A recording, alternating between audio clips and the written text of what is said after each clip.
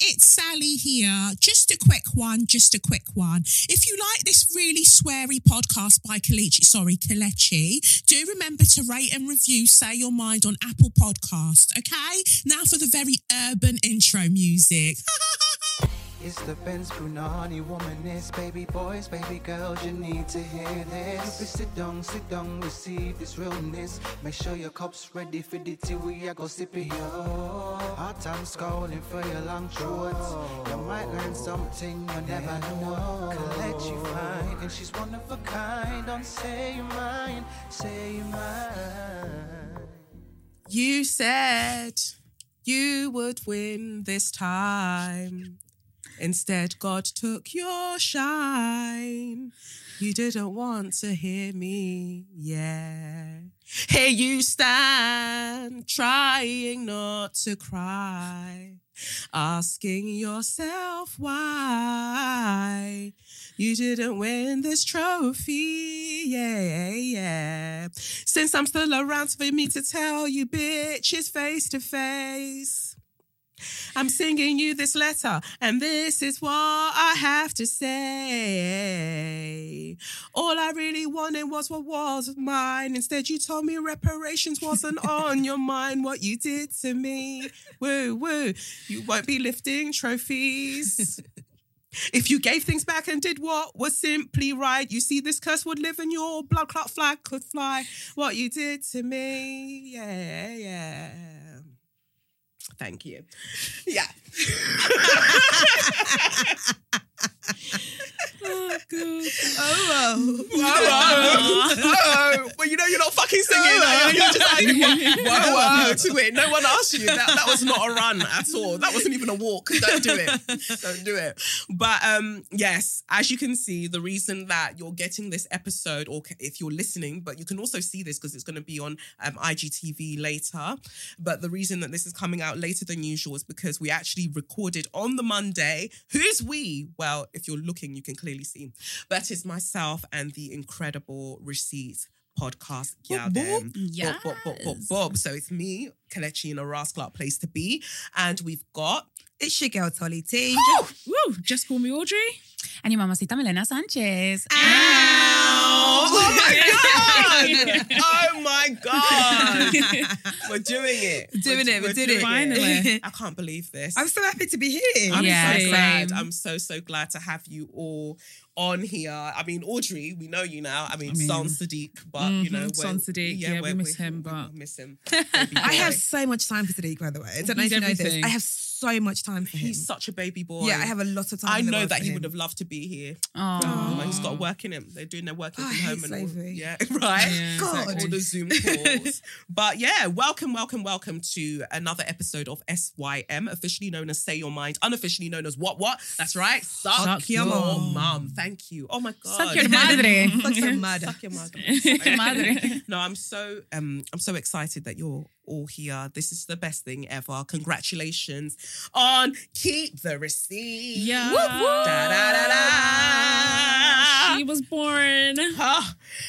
Authors. I know, right? Crazy. There's some authors in this house. There's some authors in this house. Hey. I quite like that, actually. Yeah. Hey. I'm going to steal that. I'm going to use it somewhere else.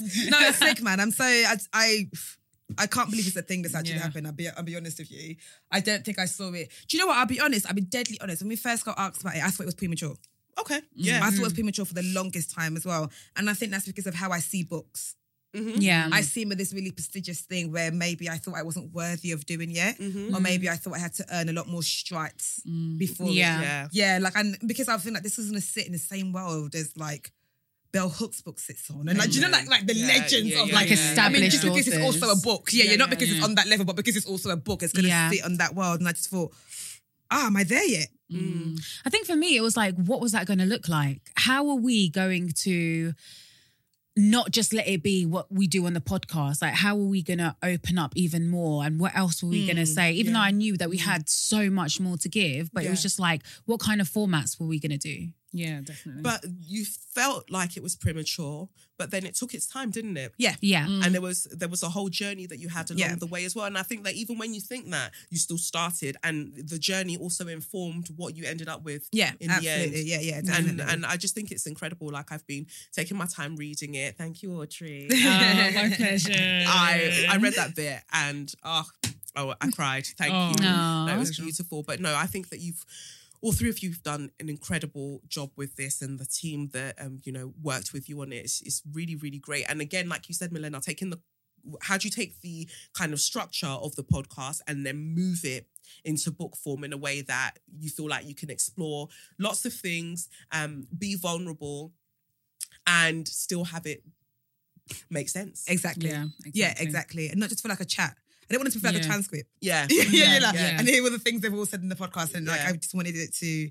Yeah, I wanted to flex my writing skills a little bit as well. I was like, sis, Because you've been you're doing, right. You've been doing this. this. You can Yeah. write. You can like, and I had to like talk myself out of the whole thing of this is premature, and it's like it's fine. Like, But we have to think about that. Like, why do we have to be excellent before we can do our I know. things? You are excellent. Let's get that. Let's just get that out there. You are. But I think like when we are kind of I don't know, analyzing ourselves, we're the ones that go, nah.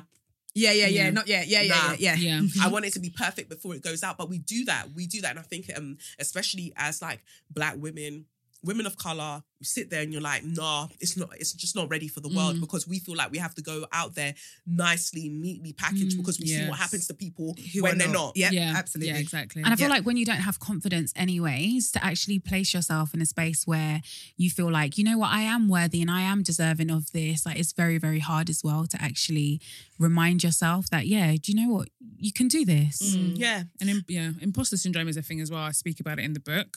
It's like, I think that for me, that played like a massive part. Like, and like what Holly was saying about it being premature, it wasn't, because we've also been doing this for 5 years. 5 years is like a long time. It's not a baby boy, baby girl, baby non-binary amount of time. Do you know what I mean? So yeah, like you kind of just have to like get out of that space. But literally all three of you are writers though. That's why I think it's wild that you could all sit there and be like, maybe it's premature. Like, you study journalism, Audrey, and you study journalism as well. And then, and Milena, you're a songwriter. So you've all been writing in different facets and different aspects. Yeah. And then suddenly someone goes, well, write a book, just a longer version Yeah, of last yeah, year. yeah. And then Right. you're like, nah.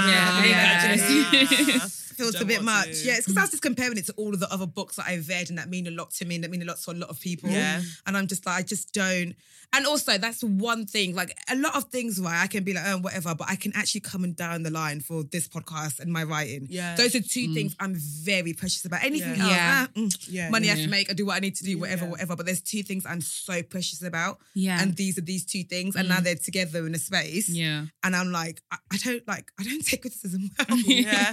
I think it's hear that. definitely scary, like when you open up and you end up being so vulnerable in something that's so permanent, and then you put it out there. And like you said, I think because you have a different relationship, like with reading and books, where you read it, you appreciate it. Whereas if somebody doesn't have that sort of love for books and they're reading our stories and stuff, and they're just like, oh yeah, whatever. I mean, yeah, it was all right. Like, no, do you know how much? It's like showing someone a song that you've worked so hard on doing, and it's like, bro, you're not actually, like, you're looking at the person like, are you hearing the lyrics? Yeah, Are you hearing that beat? And they don't get it. Yeah. And it's like, and then it makes you doubt what you've done, because it's like, I thought this was banging, but clearly. But then I was like, do you know what? Everyone can go suck out, because at the end of the day, this is like, honestly, there's no right or wrong, because it's our stories. Yeah. Do you know what I mean? I don't think there's such a thing as right or wrong when it comes to people's lived experiences, people's truth. So, I mean, it either resonates with you or it doesn't. Yeah. But there's no right or wrong.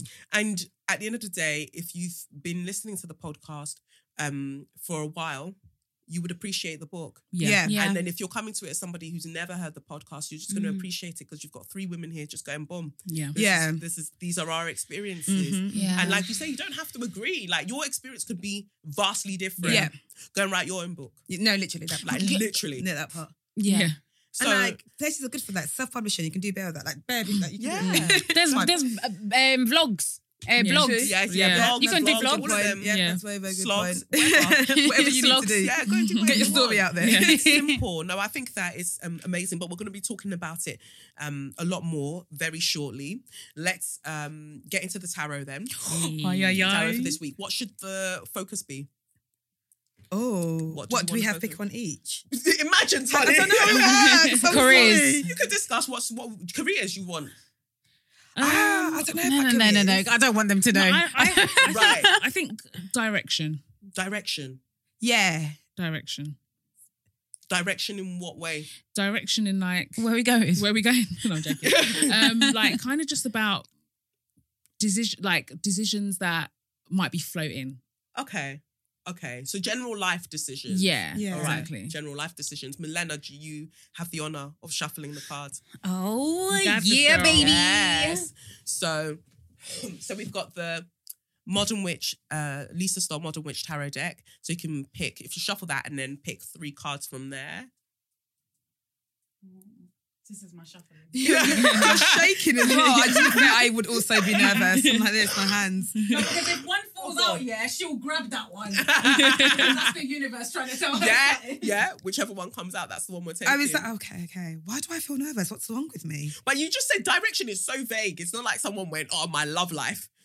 I should have My said love that, to be life. fair. I think I need more help in that department. to be Direction on fair, that one. because Cool. So we'll be Godness focusing. takes supreme. We'll be focusing on Don't worry, this love life and just general Do direction. you know what it is? I'm having a really weird time at the moment where I am like, sorry, nobody asked you this. I was going to start talking about But it feels like it's the kind of space that About to you end up in. expose her You have to shuffle the other business. ones, Milena. I was You've going got to start exposing You're myself. like Three other finished decks. shuffling every day. I shuffle. Will I get married? Will I get married? Them questions there.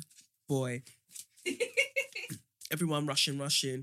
You just be there Mate, mopping. take time. Relax yourself. Yeah, like please. take Relax time on this yourself. thing. Take time. It's meant to be a forever thing, so Just take time. live your life. It's not every day. Every day up and down the aisle, please. There's the last one. Pick one. Those two. I only got to shuffle all of them. Right, What so- I hate about this year. Oh, go on. No, I was going to ask about the cards. Yeah. They're all represent. So you said that was the witch of. So no. So this. Did you not say witch? I No, said she God, I did, said she did. witch. So this Okay, deck. good. This deck is called the Modern Witch Tarot deck See? by Lisa Stoll. Okay. Of all the Because words, of of my all the words. letters that she heard, it was That's the witch one, right? Witches and Windsor. No, hear me out. What are the other decks called? And so this one is one of my favorites ever. This is called the Black Angel deck of cards. Okay. By Zenju Flynn Manuel, and it's kind of depicted as black people. And then we've got the Spiritual Seasoning for the Soul Okay. Oracle cards, and then we've got the Wisdom of the Oracle deck as well. Okay. So Is there anything else you need? that's it. Thank you Okay, so cool. Well much. done. You Good job, shuffled, baby. baby. Well done. So Great the assistance. Modern Witch Tarot deck is literally just it's designed to follow the way that the traditional tarot deck looks, but it's just with women. Ah, nice. All Oh, of dope. them is just Okay. depicted as women. Okay, cool. And it's just absolutely beautiful. So it looks like Spirit's actually going to be talking about relationships from what I can see. I mean, honey. But let's see. So, and at the bottom of the deck, we've got that. Universe, come through. Come through. All right, cool. So let me just grab Generally, these my ones. heart is there. Oh, me too. I'm What like, is wrong with me? Let's see what message comes through. Milena, Because I've been needing one a more word. thing. Just pick one card out of those 2 decks that you've got in front of you there, so then I won't reach for them, and then I know that it was your judge that touched it. Your energy. It's your vibe. Yeah. good energy. No, that's what I'm saying. That's what I wanted. I want that energy. Good. Yeah. Good energía. In any Martin. por favor. Energy, universe, please help us out. Cool. All right. So we've got all of our cards, but yeah. Cool, because it's good to have extra energy as well, so it's not just mine. But you shuffled it and you picked that, and then I just helped you pick these 3 out of the deck, right? So the first card that came out, can't even see it. It's probably far. It's the Tower card. You see that? It's on fire. It's on fire. Fire. It's on fire. It's fire. It came out in reverse, and then you've got the Knight of Pentacles. Oh, okay. Okay, night. Yeah, Okay. and then that came out in reverse, and then we've got the 2 of Cups. Okay. And that was upright. So we put them back in the order that they came out in so I can see them, just get a feel for what's going on here. So we said we're looking at direction and just general things about relationships and life. So the first thing I see here is that the Tower card in reverse, the chaos has already happened. The destruction that you were so scared of has already happened. So there's this, and it's in the past. So because it was the first card that came out and I'm reading this forward, the thing that you were scared of that, oh my God, I can't imagine what my life would be like if this thing were to happen, this destruction, it's already taken place, right? And it's taken place, but you still keep thinking that you're in that space. So new opportunities are arriving. So if we're saying that this is a relationship, we're seeing the Knight of Pentacles. There is a patient energy. There's probably somebody around who's probably always been around that they've never been like overly in your face, because the Knight of Pentacles, as you can see, the horse is not moving, right? So they've been very steady and sturdy about the fact that they want to help. They want to be there. But because you're still stuck in this energy of, oh, but my world is upside down and everything's destroyed and I've lost everything, you're unable to see the value in this person or this opportunity. So even if it's not a person for some people, it's the value in the opportunity that's now arisen, because I've been told that grief requires that I be sad for 4 years. So I'm going to perform sadness. And so you have to stop lying to yourself that you're actually not sad anymore. You're not sad in the way that you were sad when the thing first happened, but you want to perform the good person, the good partner, or the good ex, or the good daughter, or the good or the loyal person that was working for a particular organization, let's say, right? So they fired you. Or so everything's ended, or the company's gone under. So no one even fired you. The company's gone under. And then you're like, oh, I need to be sad for them. Meanwhile, there are opportunities waiting for you and you're scared to take the opportunities because I need to be sad for everybody else. I'm like, fuck them. I'm not being sad for anybody. Fuck them. But when we're looking at it in the relationship sense, I need to hang out a little bit longer, looking sad for a little bit longer, because what are people going to say if it looks like I'm happy and good things are happening for me?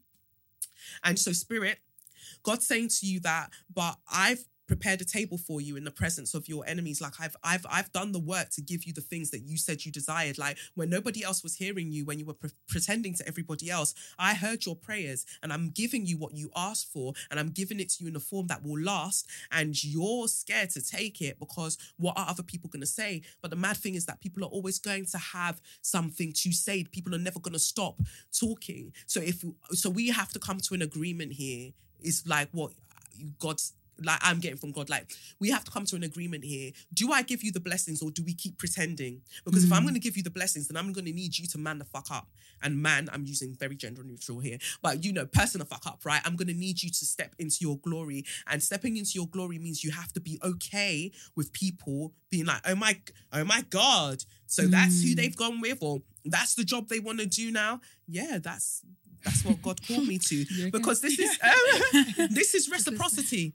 This is reciprocity. Like you've asked for life to meet you halfway. You've asked for the person that's going to be able to pour into you the way that you deserve to be poured into, the way that you pour into other people. You've asked for the job that's going to fulfill you, you with all the passion that you have that you want to put into the world. You've asked for these things, and then God's like, here you go. And you're like, oh no, I can't take it because I'm sorry. Like people are gonna say things. So this, if we're talking about direction, then so let's go back to direction is what I'm feeling now. So let's go back to direction. The path has already been made clear to you. You're pretending like you don't know how to walk down it. You don't have many options, really. The path is very, very clear as to what you now need to do, and you know that. But you're scared to know that because it means that what will I leave behind? And actually, do I want my blessings? Like, am I ready for my own blessings? Am I worthy of my own blessings? That's a conversation you need to have with yourself. Like, if you've felt any sort of shame before, there is any crevice within your body, within your psyche, where shame still resides, that makes you feel like you're not deserving of certain things because maybe you've done certain things, or you just feel like, oh, the better things happen for people that don't look like me. God's like, no, the best things are happening for you as you look as exactly who you are. God didn't ask you to change. Like, God doesn't need you to be perfect because there's no such thing as perfection. So waiting to be perfect to walk down the road that's already been prepared before you, all the obstacles have been removed. And a lot of people can feel the energy this year. All the obstacles that were in your way, like let's say last year to the year before, suddenly those things are moved away, right? And you can suddenly, finally go down the path, and then you're scared to go down the path because you're scared of leaving people behind, or you're scared of what's waiting for you there. But all that's waiting for you there is glory. All that's waiting for you there is the love that you've asked for. But you have to be willing to walk the path. You just have to be prepared for the fact that as you're walking down that path, there are going to be little fucking owls and little wolves on the side, like making the most noise. But do you want the blessing or not? That's the message that comes through from that. From the spiritual seasoning for the soul deck. That by me, the card that came out for you is you are the sole authority when it comes to your life. Act like it. So that, and Milena picked that out. So that further confirms what's come out there. Stop pretending like you don't know how to live your life. And I feel like sometimes we all know how to chat bad. I do it. We all know how to chat bad about, well, no one can tell me because But you know deep down, there is a part of you, because we all have it, the inner child that's still scared of criticism, that's still scared of being rejected, that's still scared of being ostracized. You don't want to take a step wrong. But if your steps are divinely ordered, even when it appears to people that you've taken a step wrong, you're still walking the path that has been set before you. And you've always got to remember that when things feel a bit lonely, always remember that you're walking the path that's been set for you. And as long as you're praying and you're doing the things that you need to do, you don't have to worry about what other people have to say, because they were going to talk anyway. And then the card that, again, Milena picked, that you've got from the Wisdom of the Oracle deck, is here and now. And you can see that, if you want to have a look, it's like an egg. And you can see that they're looking for direction. There's someone sitting on an egg and they're looking for direction. What number is that? 32. 32. So let's see what it says here. Number 32. 32. Okay, so this is what the card says in the book. Everything happens in the now, in the present. Only this moment counts. You have what it takes to handle anything today if you let go of the need to look into the future or reflect on the past. Be present and notice what is going on right now. This very moment has the potential for you to create miracles. And that's your Knight of Pentacles here. This very moment has the potential for you to create miracles in your life. Relationship message here says, it's easy to yearn for a love affair or friendship you may not have right now. One that is more romantic, more fun, more reliable, more passionate.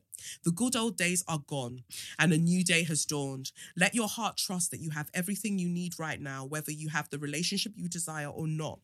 Tomorrow is beyond your reach. Yesterday cannot return. The now is all that's available to you. Stay present and aware that in this moment, as you cherish and approve of your beautiful self, you are a magnet for love.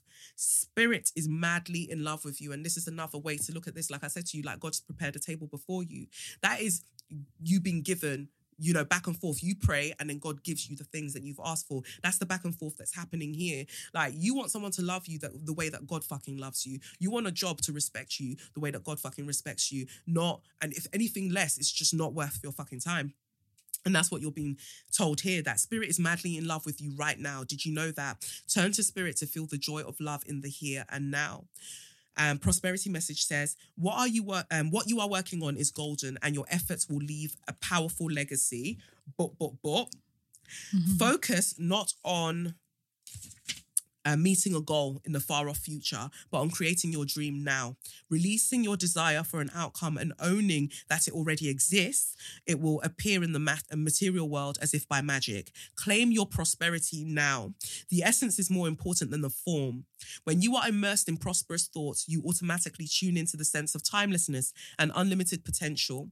You can act as if, in spite of the temporary outer conditions, you are prosperous at this moment. What you think now becomes your reality. Stay present. And I don't know if anyone needs the protection message. The protection message says, whenever you find your mind drifting into the past, wondering if things could have or should have been better, or whenever you find yourself longing for the good old days, you leak power. The same is true of looking too far ahead and hoping the future will provide you with certainty.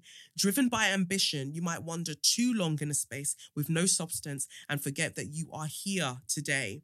The past and future are illusions. Whenever you leave the present moment, you're disconnecting from your your inherent power to manifest your reality with true substance. Neither past nor future can give you what you need. Now is all that counts. Come back from those eternities and be here now. All will be well, and miracles will appear as if by magic in the perfect timing of spirit. And that is the word, because this is what this Knight of Pentacles signifies. Again, I say to you, like, notice how the horse just isn't moving. Because when that horse is ready to move, we already know how horses move. So when that horse is ready to move, with the time that God has like said, like, boom, this is when you're going to have your things, nobody's going to be able to stand in the way of that, not even you. So you have to just like hold that in mind, that you haven't not been heard. It's just going to take getting used to the fact that, wow, it's probably already here. And then the card that we've got from the Black Angel deck of cards is the Warrior. And it's got 3 faces. Yeah. And the Warrior final card. The final card says, let's see here. Your soul is a spiritual warrior. You work at integrating body, mind, and spirit as you need the congruency between what you feel, think, and do. Your focus and attention are usually on what is good for you, as you know this is best. You experience spirit through your physical life. Spirit is not out there somewhere for you. So you attend to and accomplish many physical manifestations. You have great presence, and some may bend towards you because of it or bend away from your force. You live by the camaraderie codes of integrity and loyalty. Friends are important to you, and you look for them to join you in life. You are a warrior. You are of the warrior soul clan that needs balance between the various aspects of your life. You are aware and enjoy the many facets of yourself. In fact, you have a strong ability to bring forth the necessary inner qualities needed for every situation in your life. You have been initiated by your past struggles, which have prepared you for whatever may come your way. Your gaze is still and sure. You are a warrior for your own soul. On the waking path, you are attuned to yourself when your life is in turmoil. When a warrior enters the sleeping path, the attunement dwindles. You may not be aware of your actions when circumstances overwhelm you. It becomes difficult to access the concentration of your various personas. In this state, your camaraderie with others can become distorted, and you are manipulated into doing battles for others while neglecting your own life. The internal fragmentation can cause you to move from job to job or relationship to relationship, feeling dissatisfied and disappointed. Confusion arises and sets in, keeping you from making needed changes in your life. In fragmentation, you may take on wearing various masks to survive. If you stay on the sleeping path, it becomes difficult to call on your concentrated warrior self. You may find your energy going towards battling different parts of yourself. This battle becomes an internal struggle between mind, body, and spirit. You may have a feeling of being dishonest or pretending to be who you're not.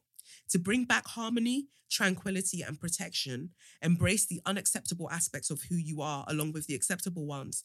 This does not necessarily mean that you love what's unacceptable, but rather that you attend to your whole self. In essence, bringing the warrior forward is to bring a strength forward that is built on your whole being, all of who you are.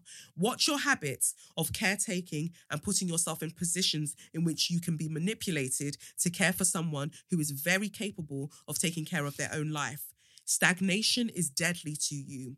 Lift the veil and take a look at all the relationships in which there is no movement.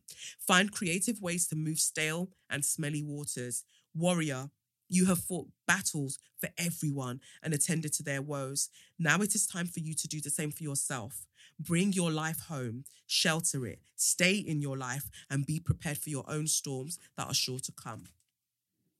So that's the word.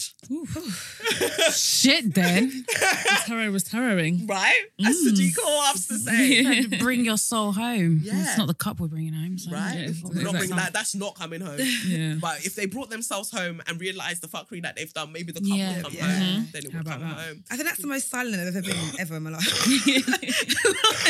Sorry. I've always got things to say. Well, actually, I was just silent. I just listened. which is how nice. do you feel about doing that? Because obviously this isn't something that you've been comfortable with in the Yeah. past, isn't it? So for you to sit here and actually hear all of that. Do you know what? For me, for the longest time, it was. To be fair, I've probably dealt with this earlier.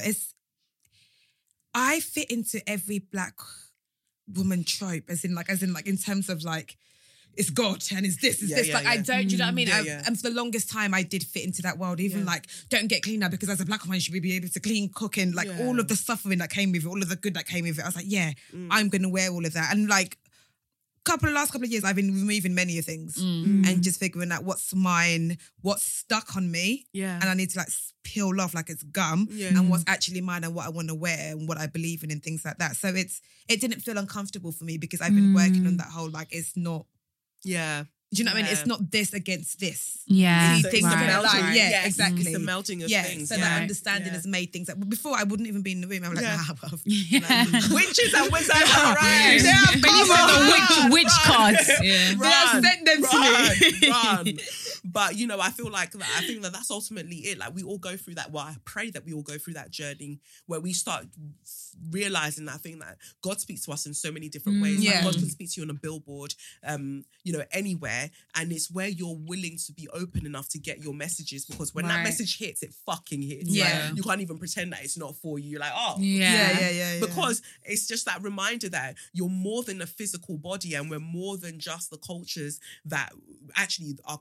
And Audrey, you mentioned it in the book as well about, you know, colonization and what that does to us and how we understand certain things, right? And so this movement, this way that we've run away from trusting ourselves, like, we're literally, if we reading in the Bible that it says that we were created in the image of God, remembering that that's been translated so many times, when you come back to it, you're still being told, like, you are literally a mini God. Like, you remembering your link, your connection to God, so you can get the messages that you need, so you can be the best fucking person you can be while you're here. And that message is gonna try and find you in so many different ways. And I think that when you see people moving mad everywhere, specifically online, now I kind of read it as they're so far removed from their God self. Yeah. Like, why? How can I get vexed? Yeah. You know, and I think that that's what's important when I, you know, see people succeeding like yourselves, like doing what you're doing. It's just like, as you attune to yourself, and we've seen that on the podcast, we've seen that on the receipts, like, or we've listened to it on the receipts. We've been there with you growing. Yeah. We've been there with absolutely. you growing. We've been there with you unlearning, and that's directly correlated Yeah. with the momentum or the trajectory of your success. Do you see what I'm saying? absolutely, So I feel yeah. like the more that we step into the person that we're destined to be, the more easy it is for our blessings to find us. Yeah, absolutely. 100%. Yeah. And that would be ready to receive them. Yes. Yes. It was when you were saying about leaving people behind, because that is like word for word a conversation I've had with my therapist, I think last week actually, which is that, like, I am so fearful. And it's really weird because I never thought I was that person as I needed to be liked or whatever. But I have this thing of, like, wherever I go, I need to bring everyone with me. And she was like, you don't have to carry that. Like, you can leave people behind. Like, it's okay to live in this new light that you're living in, not feel like, but I don't want someone to feel away. And I don't want them to feel like they think my success has changed me or whatever. Yeah, like, it has. Ultimately, Right. it has. But Going outside to the bus stop has changed me. Yeah. I can watch a show on Netflix that changes me. Yeah, exactly. Yeah. Yeah. And there's this consistent need of, like, I need to bring my community along. I need to bring all of my family along. I don't want anyone to ever feel like, is it not Tolani? Yeah. And, like, that's just how she is. And it's a case of, like, and she was like, you don't want to be disliked. I was like, no, I don't care if anyone likes me. She was like, no, I'm not saying that you care if a random person likes you or not. You don't want to leave people behind. But she was like, that means you never sit in where you're at, because you're so concerned about, I want to stay with them. Yeah. Yeah. Yeah, so no one ever thinks, she thinks she's above us. I just Yeah. need to stay here with you people. Yeah. So nobody Yeah. can ever, and it's like, let me take care of everybody. So then it looks like, I'm sharing. Yeah. Yeah. And, I'm being a good child, and that's just what you do. And especially from a family where it's like, my mum's always very giving. Yeah. Nothing was ever just yours. Yeah. Yeah. Yeah. Do you get what I mean? Yeah. And even if something good happened and you were like, I don't like, let's say you got given a gift and you didn't like it, but I can take it away from you then. Yeah. Yeah. Yeah. So anytime sometimes even good things happen, I'm like, even if I want to complain to myself, and I was like, oh no, I can't, because what if it gets taken away from me? Yeah. Yeah. But like, something good can happen, you can want it to be better. It's simple Yeah. as it And it's okay Well, to entirely. not Yeah, It can take be really it as good, well. but you can still be like, no, it can be better. Yeah. Sort Yeah. of thing. And I never have that, because I just feel that if I don't appreciate something, someone will take it away. Yeah. Yeah. Yeah, so that rang true in terms of, like, feeling like you don't want to leave anyone behind and take everybody, this caretaker aspect part of it. But you mentioned in the book, like, you're the youngest. Yes. And that's an interesting thing, because usually the youngest people are very, well, you are, like, but they're very hyper independent. Like, Yeah. I'm going to go it alone and I'm going to go do my thing. But then there is still that aspect of Nigerianness, Yoruba-ness, Exactly, womanness that's yeah. just like, oh, I want to go forge ahead because I see new land that I want to explore. Not in a colonization way. But I want to go ahead. I want to go and see that. But everybody else. Exactly. Yeah. And that's what it is. It is, but everybody, consistently, but everybody else. And what would I say? And also, history has shown me that other women in my family who have done that, they've not been talked about well. Yes. Right. Do you know what I'm saying? If there was What that road auntie, what do we say about the auntie? the road auntie that just left. It's like, I don't care anymore. I don't want to get mad. I don't want to do anything. I want to live my life. The way your families talk about them, I was like, that one. Yeah, exactly. Funke. Exactly. Is it not Funke? She doesn't call anybody. 55 years old, no husband. And be like, exactly. But she's living her life. Look at her she's skin so glowing. happy. Exactly. But you hear how the rogue aunties are talked about. Yeah. So you're even scared of that. But it's literally true. It's the auntie that didn't take the path that everybody else took. Yeah. The auntie that did leave her husband after he was abusive to her. The auntie that did all the things that for herself. Right. The way they talk about the auntie is like, Yeah.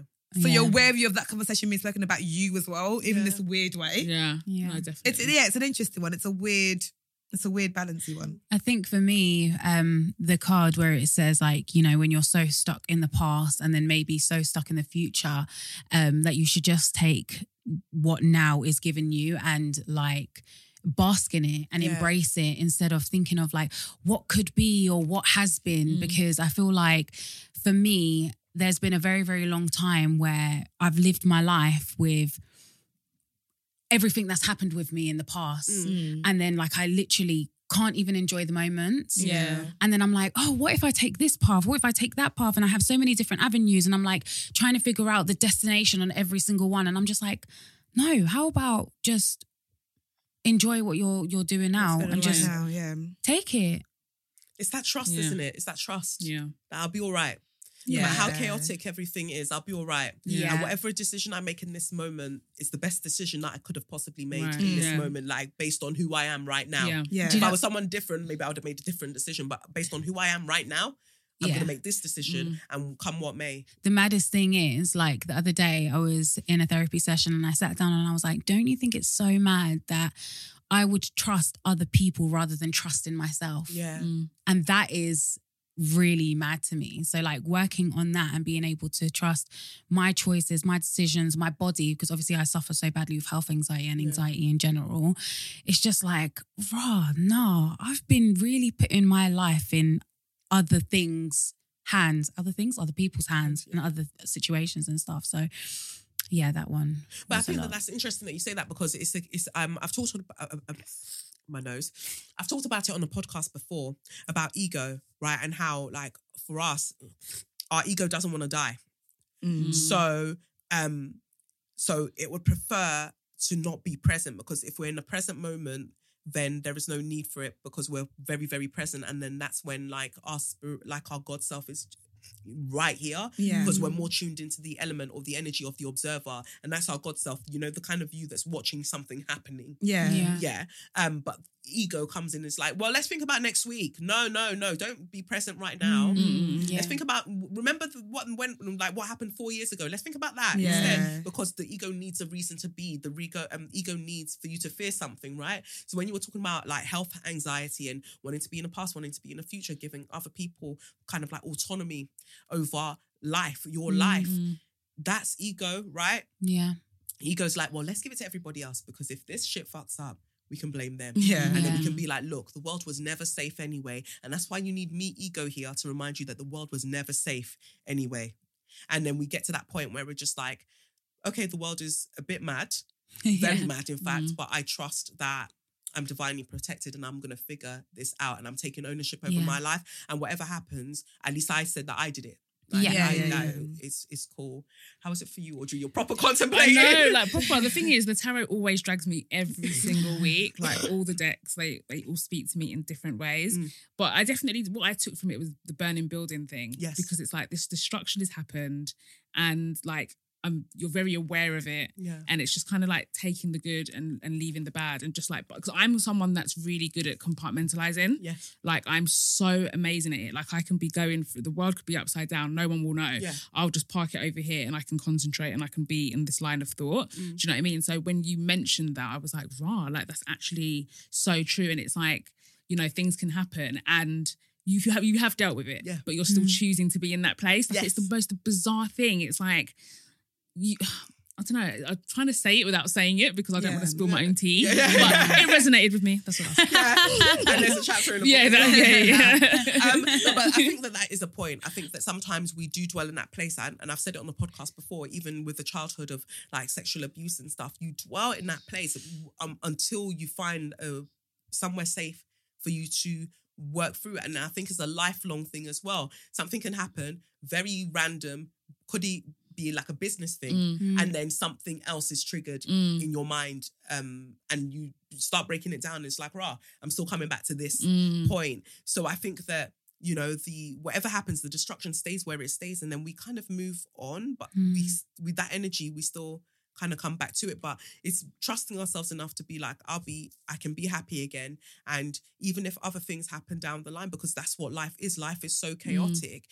I will be fine then too. And you know, I'll keep moving. But more than likely, we only move towards abundance. We only move towards grace. Like we only move towards like mercy. So everything will be fine in the end. And if it's not fine, then it's not the end. not the end. Yeah.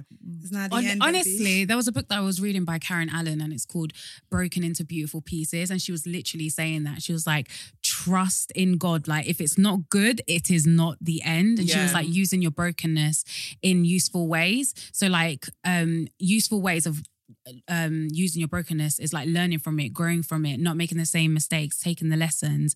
And then useless brokenness is staying in that. Yeah. Staying in that sorrow forever, not learning from it, not growing from it, and then becoming like, oh my God, this is my life because of this. And like, no, you got to get up and sometimes realize that it's not going to be like this forever. Like, it's just life. And the moment you accept that, it makes your life so much easier. And sometimes people find identity in sorrow, innit? Sometimes it's comfortable because absolutely. you know who you are. Like, I used yeah. to be one of them people, like, I know who I am when I'm angry. Like, when I'm pissed off, suddenly, my personality, I know who I am. But who are you outside of that? Because actually, we're ever changing. And that's scary to know that you're not fixed to a point. So, but sorrow is fixed.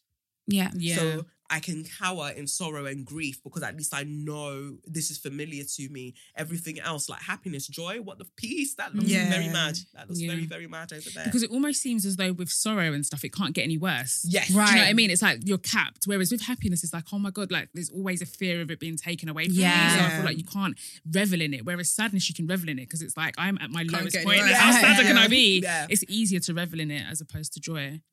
Yeah. And so true. it's a lot. It is a lot. So before we go to Share Your Magnificence then, I will just big up our show sponsor this week, who are BetterHelp. Just as we've been talking about, if there's anything interfering with your happiness or is preventing you from achieving your goals, we've literally just been discussing that. BetterHelp will assess your needs and match you with your own licensed professional therapist. You can start communicating in under 48 hours. It's not a crisis line. It's not self-help, it's professional counselling done securely online. There's a broad range of expertise available, which may not be locally available in many areas. The service is available for clients worldwide, and you can log into your account anytime and send a message to your counsellor. You'll get timely and thoughtful responses. Plus, you can schedule weekly video or phone sessions so you won't ever have to sit in an uncomfortable waiting room with everybody looking in your eyeballs. BetterHelp is committed to facilitating great therapeutic matches, so they make it easy and free to change counsellors if you need to. So start living a better, happier life today with BetterHelp. Visit their website and read the testimonials there if you want to. It's betterhelp.com/yourmind. That's betterhelp.com/yourmind, and join the over 1 million people who are taking that step and trying to figure shit out. So many people are using it that they've now got even more counsellors and they're looking for more counsellors. So this podcast is sponsored by BetterHelp, and Say Your Mind listeners get 10% off their first month at betterhelp.com/yourmind. So go and get your life. All right. So now on to Share Your Magnificence. I know that you are the queens of solving dilemmas. So we have a message this week from a non-binary babe, and it's 4 minutes long, although I've told them to keep it to 1 minute. Everyone's literally just doing what they like. Something's so long. You know, they're doing what they like. So I'm going to play it and hopefully we can hear it, and we'll see what we can do. Let's see if it comes through. I just turn this up. Hi, Kelechi. Here we are. Yeah. I guess I could say this is for Share Your Magnificence. but really I'm asking for advice, and I hope you don't mind. So a little while ago, I wrote into the podcast, and I opened myself up. And I told you and everybody listening that I was an actor and a writer and a director, and I had been going through some pretty great stuff. But that I had prevented myself from developing these talents because I was afraid. Well, I want to tell you some stuff. So a little while ago, it might have been on the Patreon, you did a tarot reading. And it was pretty funny because, well, guess what? I got laid off from my job that I hated, and I wasn't going to quit. And that gives me an opportunity. Now is the time for me to do this acting and writing and directing I say I want to do. And I don't know where to start. Because to be frank, I'm quite socially isolated. And really, I don't fit. I don't fit into society. I don't fit where I am in the States. I don't fit with my family or any institution of higher learning. I don't fit in school. And to be frank, capitalism has no use for me. I'm trash to capitalism. I've always known this, and I've come to terms with it this year. I have. I'm useless because I don't work well within the system. Now, I can lean on a lot of privileges that others can't. I'm white, and I'm middle class, and I can even pass as male because I've been socialized that way, and, well, I've got the anatomy. Well, gee, I need to pursue this acting and writing and directing in a way that really reaches as many people as possible. I've always dreamed it. And of course, when I was a traumatized younger person than I am now, I also got caught up in, fantasies of fame and wealth. But really the desire behind that is an authentic one, a desire to express who I am to as many people as possible to contribute to a great spiritual awakening. Now, when I go to work on these skills, I find that when I'm not with people that I love and who really are on your level, when I don't have that, I burn out instantly. It's like I need a vessel to put my energies into because I have a sun's worth within my body. But without a vessel and without other people to corroborate that, there's no use. But I don't fit within institutions of higher learning. So here's where my question lies. I'm wondering if you have any advice on what I should do. Thank you very much. I love you very much. And I also love you, everyone who's listening, if you do play this. Thank you very much. We love you too. They have an amazing podcast voice. Right? Yeah. That is like the sensational American podcast Right? voice to Yeah. a T. Oh my God, they have an That amazing voice. voice. Aww. Their voice was really sweet. I was like, Yeah. okay. You're just a babe, just a babe. I'm obsessed with people that pause when they talk. That Right? take time. 'Cause I'm- Yeah. I see someone is chasing me. Yeah. I'm like, Why do I do that? Like Yeah. a thief. I've been Like I'm on talking. running I on a literally timer. talk Like like someone's yammers in my chasing mouth. me Or or something something hot. It's like, and then I was doing what I mean. What did you say? What did you just say, son? Because if you just slow down, you get your words out. I'm like, People understand what you're talking about. Oh, as if I'm fighting. yes, all the time. That slightly made me sad though that they thought that they see themselves in that way. That they don't fit into your Yeah, institution. because that must be really, really daunting. I And, feel like it's lonely, but also quite powerful. Yes. but powerful when you feel able and that confidence to come out and do something. I think they do. This- I just- don't yeah, think they they're do. tapping into Yeah. it. They do. Yeah. I think there was a massive power to be like, yo, I don't fit in here. Yeah. Because for the longest time, you find a lot in your life, you're trying to fit in somewhere. You're trying to be like, if it's not this box, it's this box, it's this box, it's this box, sorry. There was something to be like, actually, no.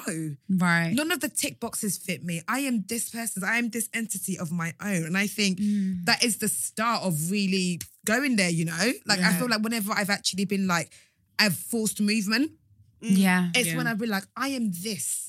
Yeah. This doesn't fit into me. And I'm the kind of person that when I was younger, I tried to fit into different groups. Yeah. Maybe if I was a baddie, maybe if I was this member, this is what you are. And that's been when I found success. Yeah. Right. When I haven't been like, you're just a writer, you just write about beauty. No, you can fit into all of these boxes. So I think this person has. I think they know exactly who the fuck they are. Yeah. And I think it's just time to kind of like use that to push you forward. Right. I understand the need to feel like I need other people around me or else I can't. Yeah. Yeah. Yeah, but like you can. Yeah. Like I don't know how to explain. You don't necessarily need people around you. I understand it's important to feel seen. Yeah, and I think as well, the power and the beauty for this person is the fact that they could be opening up the door for so many other people that they don't even know that they're doing, or that they do know that they're doing, but they've just been afraid to do it. And you do not know how many people would relate to you. And that would be so grateful and thankful for the fact that you were so brave to go ahead and do that. Yeah. And I think actually, just to tie a nice bow on what the girls have said, I think that will help you to find these people. Yes. Do you know what I mean? Because I think there is a power in recognizing something about yourself that maybe because I feel like you've patterned, you've got the life cheat code, because a lot of us We don't know spend yet. most of our time trying to fit into boxes. Most of us don't actually know who we are. You definitely sound like you know who you are. And I feel like once you recognize that and you hold on to that, like, yeah, of course, like you can inspire other people, but that might bring other people to you as well. That might be like, do you know what, me too. Like I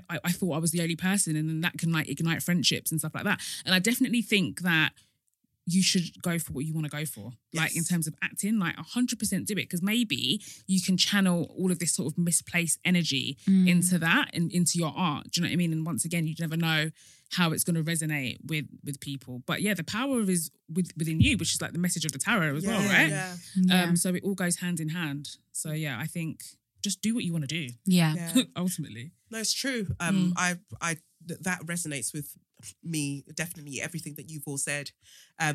Non-binary babe, Erica, exactly what these wonderful women have just told you. It's that, like, write your thing. Like, the only way that you can act, write and direct is to start acting, writing and directing, right? And you can start in small ways. TikTok is right there. If you just start making, because absolute superstars have been discovered off things like TikTok, YouTube. Write something very small. Like if we're talking about like really, really practical steps, write something very, very small that you perform and put it out there on somewhere like TikTok, and you'll find, just like Audrey said, your people will find you. But first, you have to be able to put that signal out there, like here I am, and your content will resonate with the people who it's meant for, and they'll come to it. Like, honestly, when I was like, oh, I'm going to start this podcast and I'm basically going to talk about like current affairs and there's going to be tarot, it wouldn't have made sense to anybody when I was explaining what it is that I wanted to do. So I didn't explain because I just knew that it wasn't out there already and I just had to do it, and it wasn't going to fit neatly into anything, and it still doesn't fit neatly into anything. Like when you try and find a category for it, I can't put it anywhere. And for a long time that really, really frustrated me, because I was just like, but surely there has to be a category that this fits into. Can't fit into current affairs, can't really fit into comedy, can't really fit into religion and spirituality, although that's where it sort of is now. And then I just had to be okay with the fact that it is what it is. And sure enough, people found it regardless. Yeah, absolutely. So I think that, yes, it's scary. Yes, it's lonely when you feel like, oh, you know, I don't know how this is going to work and I haven't found people that get me, because that energy or that kind of feeling of burnout, totally relate to it. When you're in a room of people and you're like, I don't vibe. None of you get it. And that's not because I think like I'm better than anyone. We're just different. But eventually, oh my God, we're going to have to even pause in a bit. But eventually, you find your people. Like you definitely find your people. So 2 slaps on your chest, non-binary baby. My non-binary baby. 2 slaps on your chest for being magnificent, and literally all you've got to do is just start the thing. Yeah. Use TikTok, use Reels, whatever you want. Just start creating something small, and watch. Watch how your abundance will start finding you in terms of friends, in terms of opportunities. And that's what we want for you. So that's that part of Share Your Magnificence, and then we come to the book. So what I've done with your wonderful book is just selected pieces and selected places that I just thought, like, let's pick up on there and get you in the hot seat. And discuss it, because, you know, I think that what you've done so well with the Receipts podcast over the years is that we've very much been able to see your personalities as individuals, and this book accentuates that. Like, we're getting to see all of you as individuals. So I wanted to speak to you as individuals. So start with you, Audrey. This bit I chose here are 2 bits actually. I lost my virginity a little later than most people, at the age of 18, and it was with a much older man. Looking back, I was probably groomed, but I didn't realise it at the time. He was someone I grew up with on the estate. He had moved away, and I lived on his own, but would come back to see his mum most weekends. Like a typical lusty teenager, I'd obsessed over him for years, and he knew it. I'd accidentally, on purpose, walked past his house when he was doing work on his car, and he'd engage with me every time. Eventually, we exchanged numbers, and he texted me every time he was in the area. Then one day, I got the "wanna link" text, and I lost my shit. I put on the Tammy Girl jeans and my FC UK t-shirt. I went to meet him. He took me to his house, and I lost my virginity to him. I think deep down, I knew it would happen that day. I felt ready, and it was with someone I really fancied. It didn't feel good at all. It just hurt, and I bled so much. He dropped me home, and I was convinced of 2 things: that my mum knew and that I was pregnant. Neither were true, thankfully.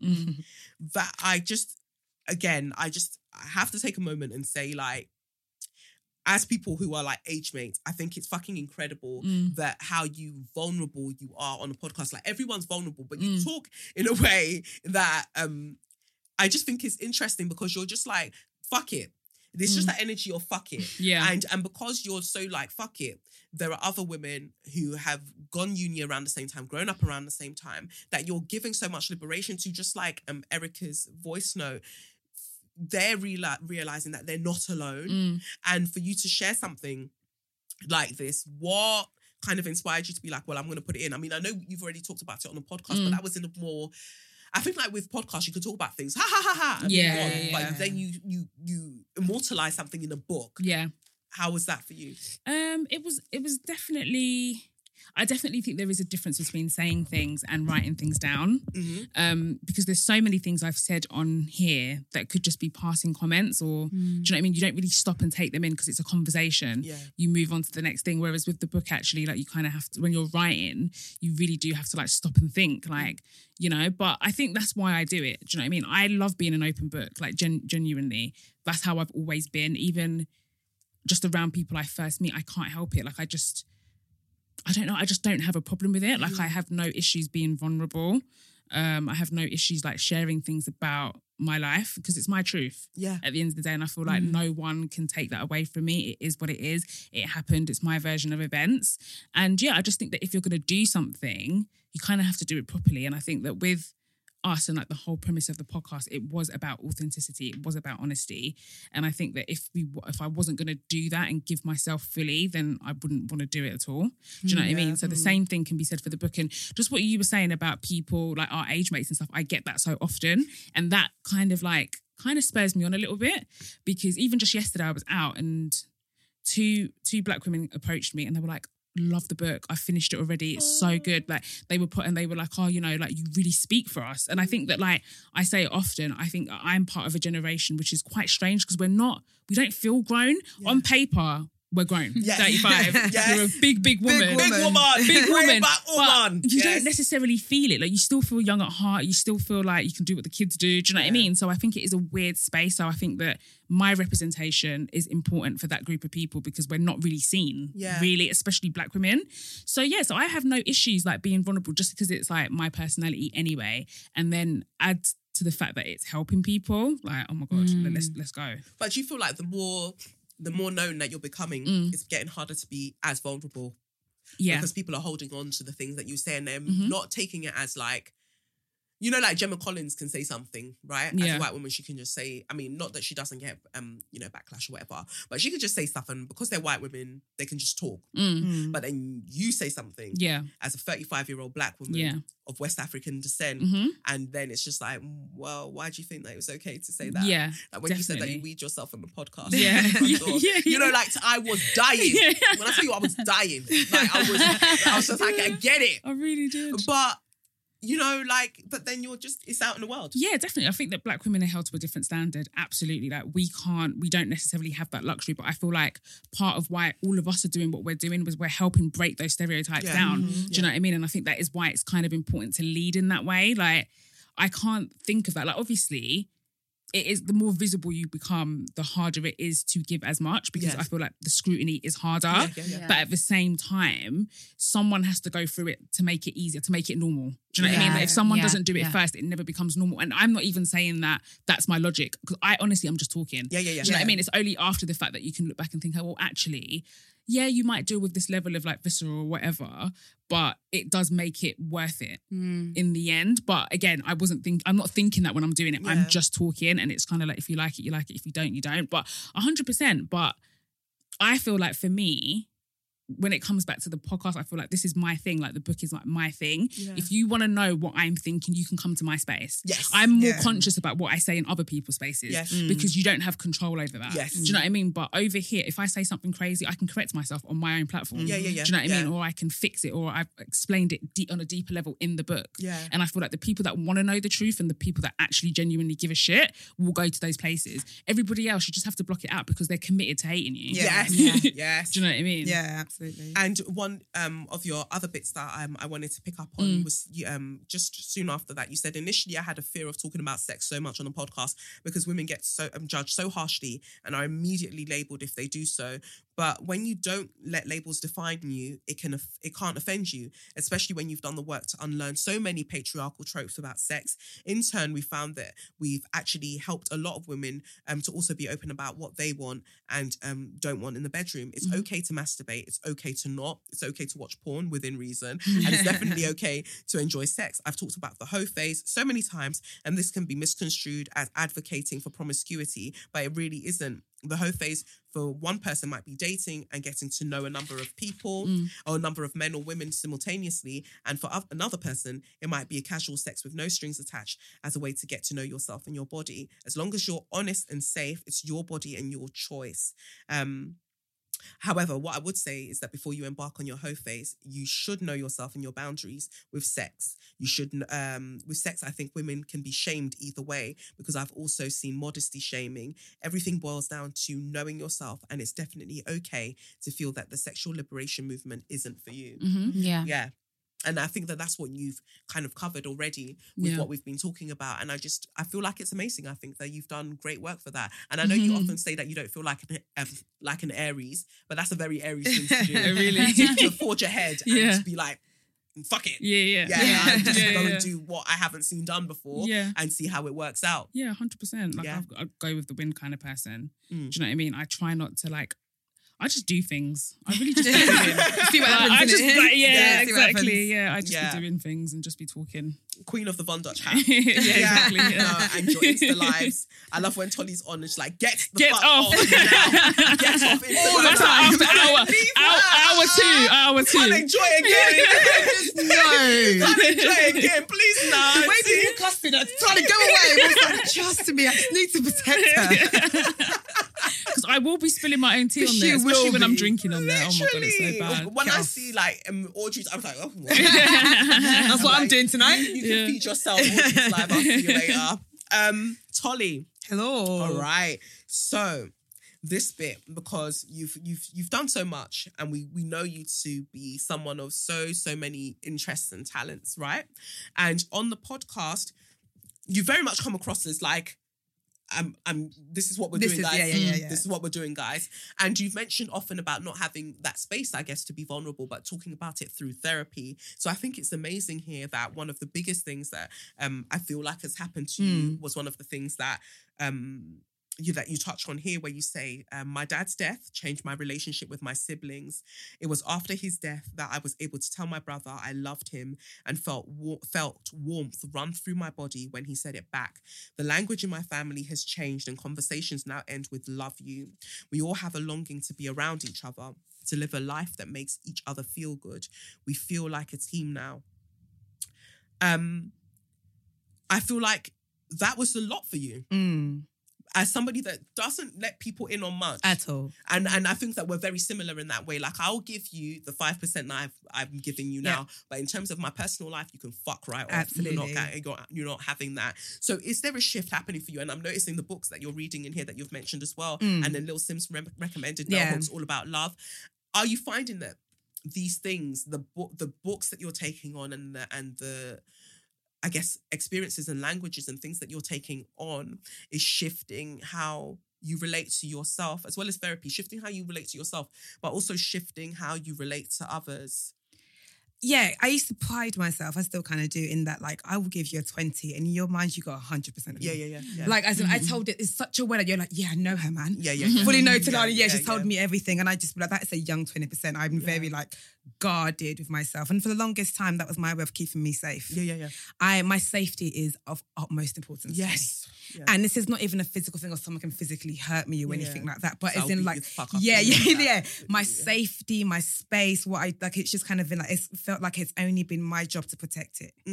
I've never felt like anybody else felt needed to protect it. Yeah. So because of that, I'm like, I can be very guarded. I'm like, but people think I'm vulnerable. It's great, but I can be very, very guarded. I can be like, okay, no, like I just have to keep safe. Yeah. And I find that, and this, every time I say this, I feel like I am talking badly about the people that love me, and I'm not. But until recently, nobody has made me feel like it's their job to look after me. Yeah. Whereas I feel like I go out of my way to make people feel like I'm here to look after you. And it's not their fault. I don't know why I'm getting emotional. Because it's how I do the whole I don't need you. Yeah. So of course they can't look after me. And even like one of my favourite relationships in the world, and I love this guy to bits, is that like he looks after me, but I find it so difficult because I'm like, let me help you. Let me pay you back.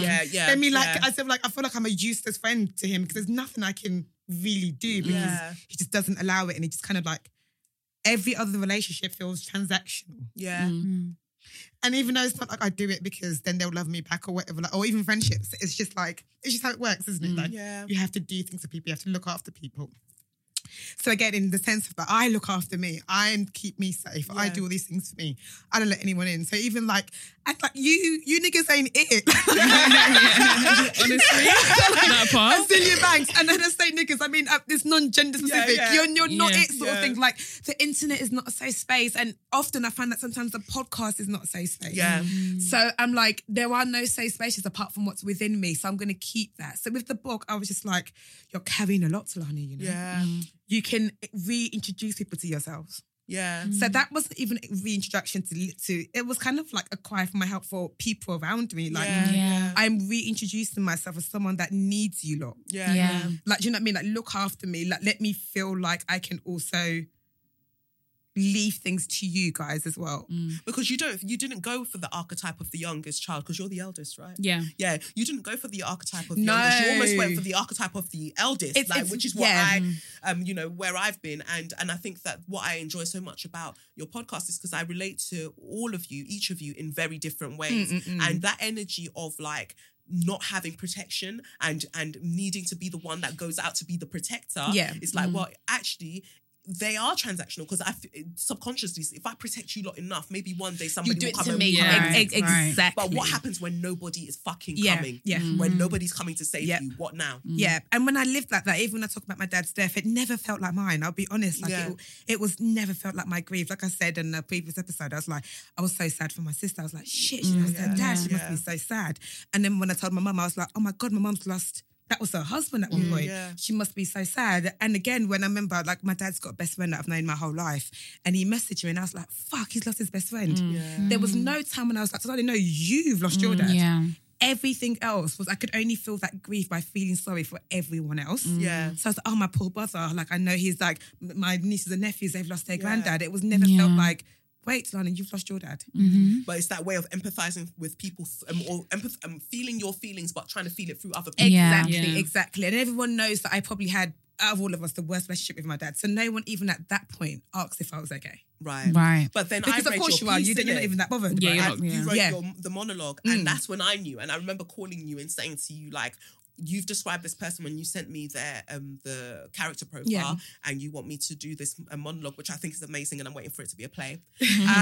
But you sent me this monologue, and you said describe the character as ditzy. Why? And I was just like, well, I don't think she is, because instantly I recognized that character is still part of you. Right? Yeah. And so let's do her justice by acknowledging that she does have that strength to her and that grit to her, but she's still going to feel these things that are very complex to feel, right? And I think that because you'd written that before your dad passed, you were already trying to work through Absolutely. it in a way that no one else was. Yeah, absolutely. Yeah, absolutely. And like it was Father's Day recently, isn't it? And I was like, wow, no one's checked on me. Wow. I said, that's mad. And eventually 2 people did. And I was just like, do you not think I hated him? I was like, do you not just think I'm having like a funky time right now? Sort of thing. And again, it is down to me having to reintroduce myself to people that, I'm going through it, and because I've never been that person. Yeah. Like even people like, sorry, but that's cool. Yeah. Like I'm like that straight away. I'm very like, I'm fine. Like even something happened recently in Audrey was like, I come man, I was like, no, it's cool. Because I also battled being a victim. And that's what I wanted to touch on. That is it. Hate it. And I think that you talked about it more prior to, from I don't know when you started therapy. Yeah. But you definitely talked about it more before therapy, or before you started mentioning therapy more, about not liking that idea of being a victim. Just not liking that idea of like, woe is me, like the world is beating me up. Like you motherfuckers aren't going to beat me up. Right? But at the same time, acknowledging that some shit has really happened. Yeah. Right. And so how do you find that you hold space for yourself with those two truths? Some shit has really happened. You didn't get all of the love that you deserved. You didn't get the protection that you deserved as a child, and as a big black woman. You do, like growing up in all of us are big women, right? We not getting the protection that we deserved, but still not wanting to be victim. Yeah. It's best when you start doing, I can do big bad by myself. Like it's cool, innit? Like I'll be alright in it. Like I was the short feisty girl in school. I was all of those tropes. I did it all. Like cool, I'll be big bad by myself. Yeah. I'm going to convince myself that I don't need it. Yeah. Do you know what I mean? So it's like no one can actually feel sorry for me, because to be felt sorry for is for me to sit in the sadness and to realize what's happened. Yeah. And I hate what comes with being felt sorry for. Because then everyone's tender around you for ages. But you deserve the and tenderness. that makes it really, really weird. And I want it. I want the tenderness. I was just about to say I'm that. like, You need it. I don't know, man. And it's because it's like, okay, be tender today, but tomorrow don't treat me like I can break. Yeah. It's cool. I'm fine. I'll be okay, sort of thing. And yeah, man, I've just always learned to like, all right, Tani. Like, come on, babe. Sort of thing. Yeah, like I self-talk a lot. I tell myself off a lot. Yeah. And often the voice that tells myself off is in Yoruba. So I know that's my mum. I know it's not me. Likewise. Yeah. The voice that when I tell myself off, I will call myself my full name. Yeah. Like in my head, like, come on, I'm not telling you what's like. As in, like straight. I tell myself I have a self-narrative, but that is always telling me off. Yeah.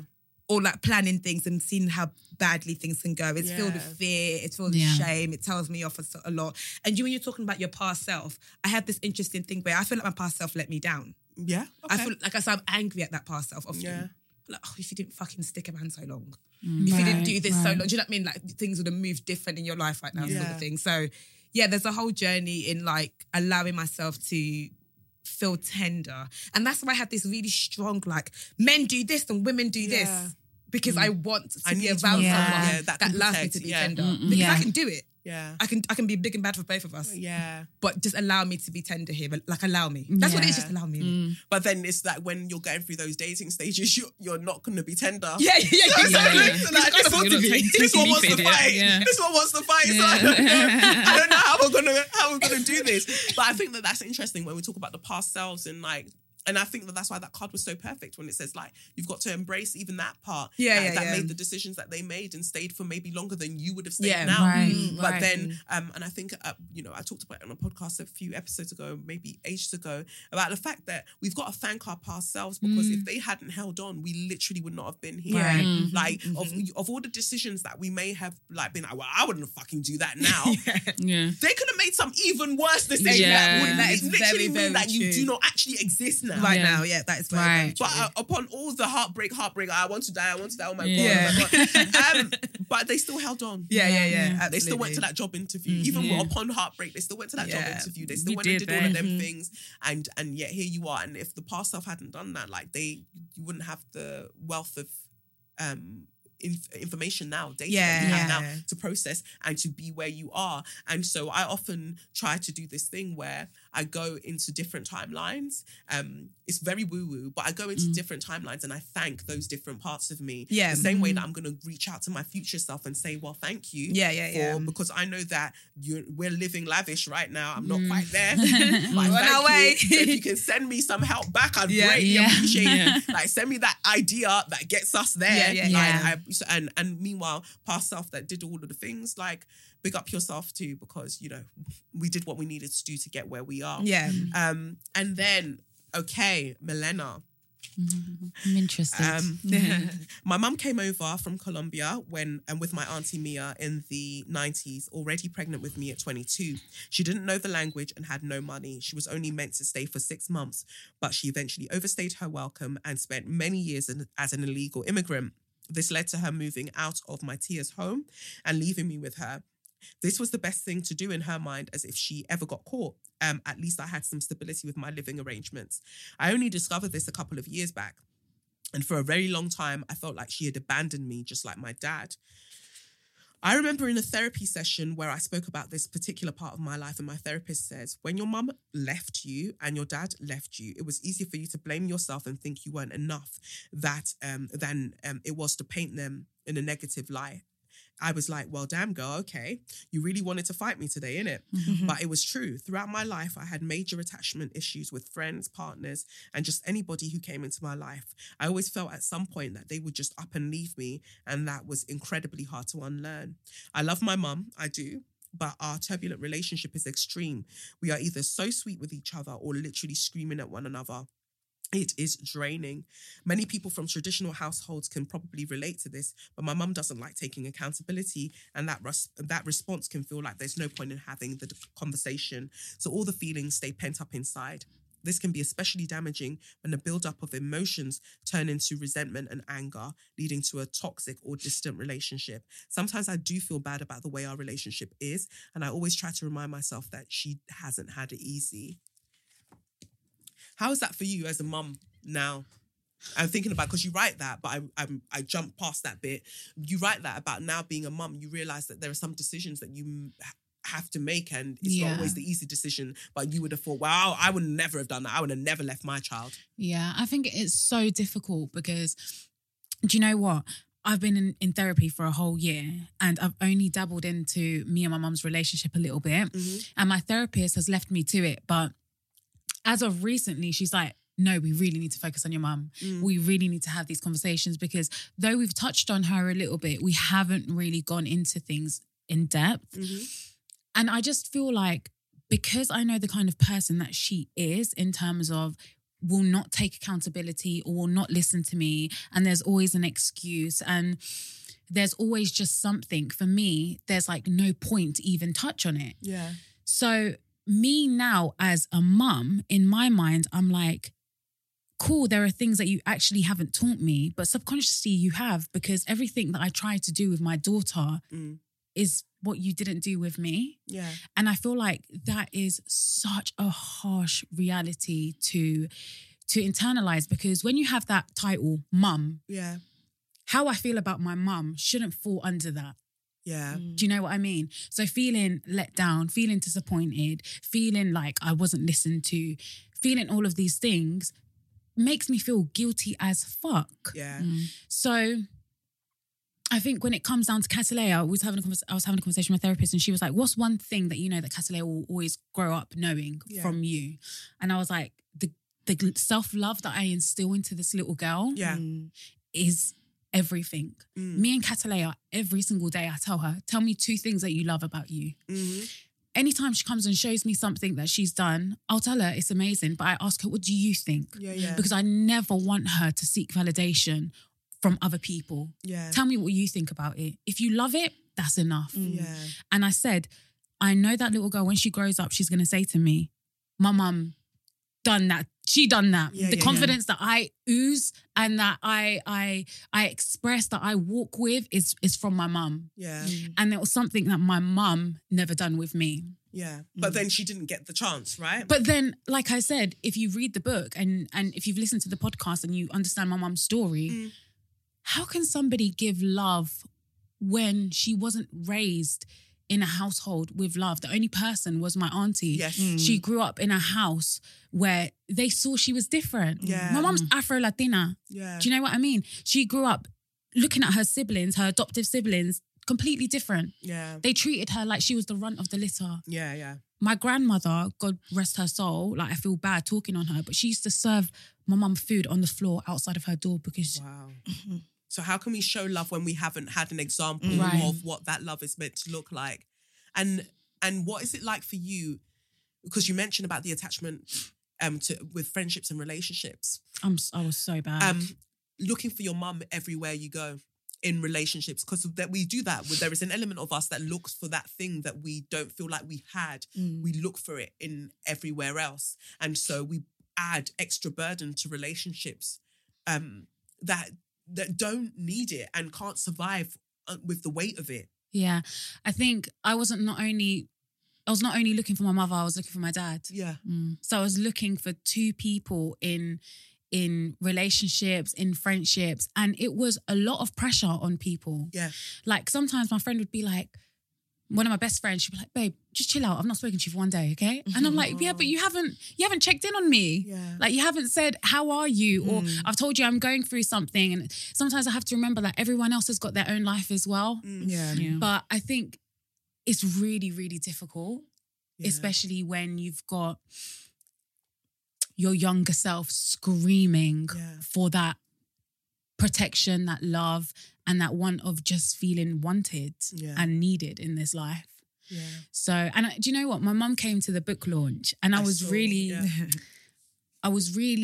nervous for her to come because I wanted to share that moment with her, but it wasn't until like a couple of hours before, no, that day actually, that I was like, do you know what? Yeah, fuck it, just come then.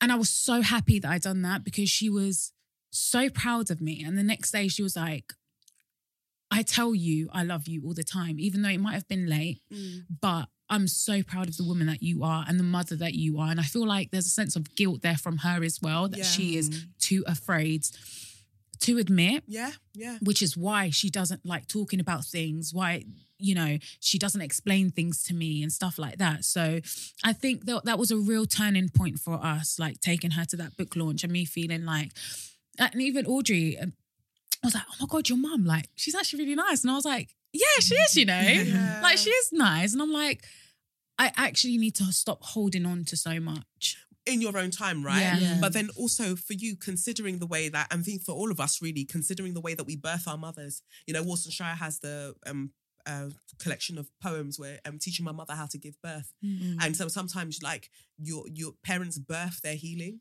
And so like what I feel like this is something I had to learn with my mum, like for so long I held that kind of resentment. I've grown up with like my mum, right? But you know, I was born in Nigeria. I came here when I was 5 and I came to meet her here and she was already pregnant with my brother.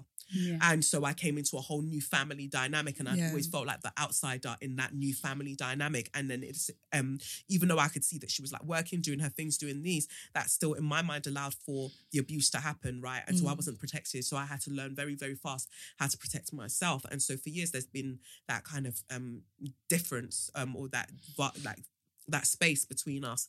And it's only when I started to kind of go on my journey of like really learning and spirituality and everything else that then I was finding my healing, through my speaking out, through doing the things that I was doing. She was able to realize that she was able to do these things. So then in a way, I started considering the narrative of how sometimes we give birth to our healing.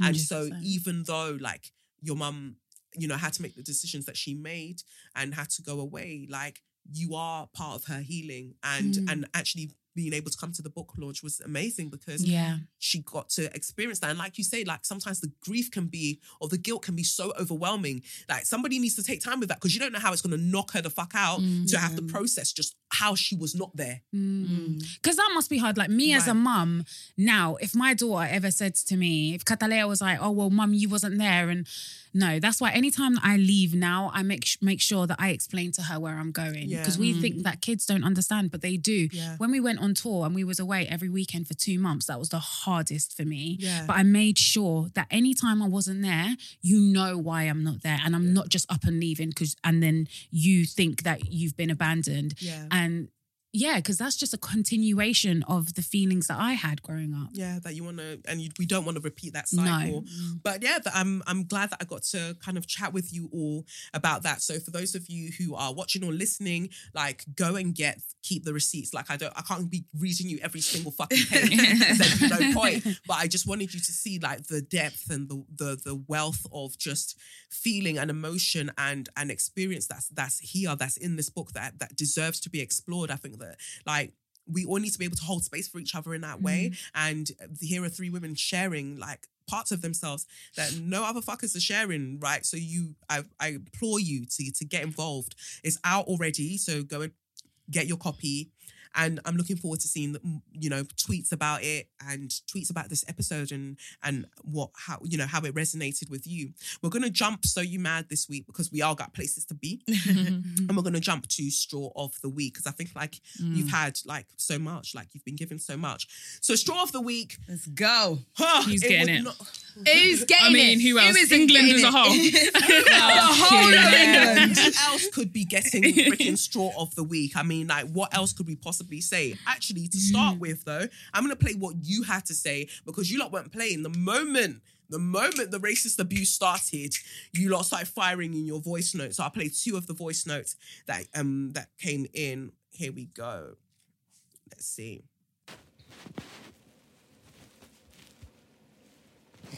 Here we go, here we go, here we go. Here we go, here we go, here we go. Here's a math problem for you all. If 3 black football players missed penalties in the so-called match of the century, what does that equal to? You guessed it, racism. So let me take a sip of water to make sure I say this real smooth. Yeah. All of you racist-ass England fans can go and suck your mothers. And you know what you can suck out with? That same red flare that some dotty bongle jammed in his cheesy backside before the match. And I don't even want you to light up a new one. Go and get that same flare and pass it like a joint, yeah? Go suck out. Anyways, love you dearly, Kelechi. I hope you and your family well. Boy. And here we go. Here we go. Hey Kelechi, I hope things are good your end despite the recent football news. I just want to say the people that are coming out, especially white people, saying that the racism Mainly is just, they're not really fans and they're just idiots, need to suck up their mothers. And people still want to act like these things are separate from the systems that we have in place. The systems that benefit and reward this racist behaviour and ideology. So people, especially white people, but some black people as well, need to really start acting like, oh, this is such a surprise. This has never happened before. It's been going on for years. If it didn't do shit during the decade of peace and brotherly love, then it ain't going to do shit now. And people need to fucking wake up and start calling out their friends and families that come out with shit after the game as well, instead of just silently tapping on their phone in disapproval, but not actually calling them out. Anyway, take care, Kelechi. I love the change of tone. I love how they end with love. It's so everybody. Anyway, Kelechi, I think you're beautiful. Have a lovely life.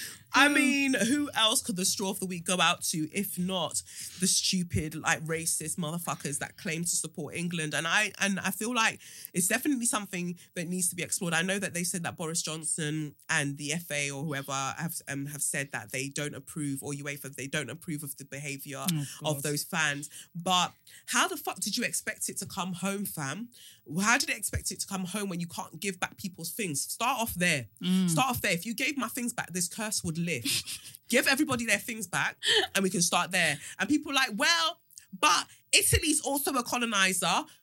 Okay, cool. I see your point. But how many countries outside of Italy speak Italian and how many countries outside of England speak English? So that just goes to show you the severity, the vastness of Britain's colonization in comparison to Italy's colonization. I'm not saying that Italy doesn't need to get badded up. Don't worry. The angels from Africa are going to go and get them. I'm going to go and fucking get them as well. But what I'm focused on in this situation is what Britain has done to me and mine personally. Italy will get their flogging on their own day. Exactly. But you can't be expecting to win when the black players are taking... Exactly. Right? Right. They're taking a knee and you're like, boo. Boo. They're literally like, here's my humanity. Guys, my humanity. People like me are dying. Dalian Atkinson, he got killed by a police officer. There's so many reasons that these men are taking a knee and you are just vexed, but you still expect them to bang goals.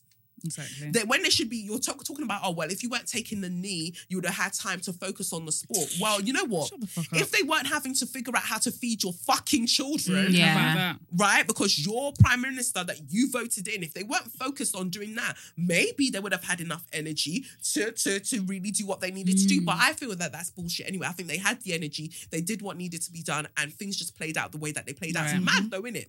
That the goalkeeper missed 2 goals, innit? He didn't see. He didn't. Right, but you're not going to The go. energy Oh, of is course not not. there. Of course not. No. He's not getting Come on, the he's energy. a white... It's- Pickford. Right, Pickford. His right. name is. He's a Yeah. British man. Right? Yeah. He had all these opportunities to save the goals and he didn't save 2 from what I understand. Yeah. Right. But then these individuals only had 1 shot to kick that ball Yeah. into the goal. And okay, 3 of them missed their individual shots, but you let in 2 as 1 individual. Yeah. Yeah. So, I mean... It's just ridiculous. Not to mention that England has got this far because of the contribution that those players have made. right? And I just find it just... I don't think I'll ever get my head around it, to be completely honest. It's like, how do you even expect people to get into that headspace? Because before I'm about to take that penalty, I'm thinking I'm the already known. whole Yeah. country's My going to colour, hate my me. race, everything. Do you know what I mean? So Yeah. how can you even play that? How can you even go in, like, be in that position, relaxed to even win, knowing Right. what's to come after the fact? Yeah. And you motherfuckers, you show your ass continuously. Every Like, day. continuously. Yeah. Like, there's never been a day where it's been like, oh, actually, maybe they'll surprise us and they'll just say, do you know what? Well done, lad. You Yeah. brought us this Yeah, far. yeah. No, you actually have to go The furthest and take you've ever the fucking furthest been. you have Ever. actually gone. 1966. Literally, and it's like 1966. instead of you to kiss their asses and say thank you, this is what you're actually doing, and this is what I was saying before. I just feel like people are committed to hating you. There's nothing you can do about it Yeah. because Yeah. even if those goals went in, those people that are going out of their way to say the disgusting things they're saying, they would find another angle. Yes. Do you know what I Right. mean? Because ultimately, it's jealousy that is killing these people. It's Yeah. jealousy that they don't have these skills and blah blah blah. So, the racism is inevitable, really, and it's just a shame, and that's why I just tried to just be disconnected from it because I knew this was coming. Wait, so then I'll bang them goals in and I'll win for you. I'll win the final. Yeah. The thing will come home. Yeah. The 3 Yeah. lions will be on the shirt Yeah. and they'll be doing soup. And you're going to put a white footballer Oh, of course, on the front page. Yeah, yeah. oh, yeah, Kane exactly. brings it home. That's all they'll do. After I scored That it. is all they'll do. absolutely. Personally. Yeah. That's all they'll do. Absolutely. Thanks Do you know to what I mean? Shaw's got a score Yeah. in the first 2 He minutes. passed the ball 30 minutes ago. He brought the Listen. momentum. Do you know what I mean? Yeah. He brought the momentum. That's It wasn't what all it of you is. lot Yeah. that had to Yeah. score the penalties. It was Shaw that brought the momentum. Yeah. But the thing is, when Sterling took them, should I say, not even us, them, into the semi-finals, they were like, yeah, we don't see no colour. Yeah, of course you you know, Yeah, of course. we love everybody. We're all one. Black Lives Matter. The moment Rashford... But that's the thing with this country, though.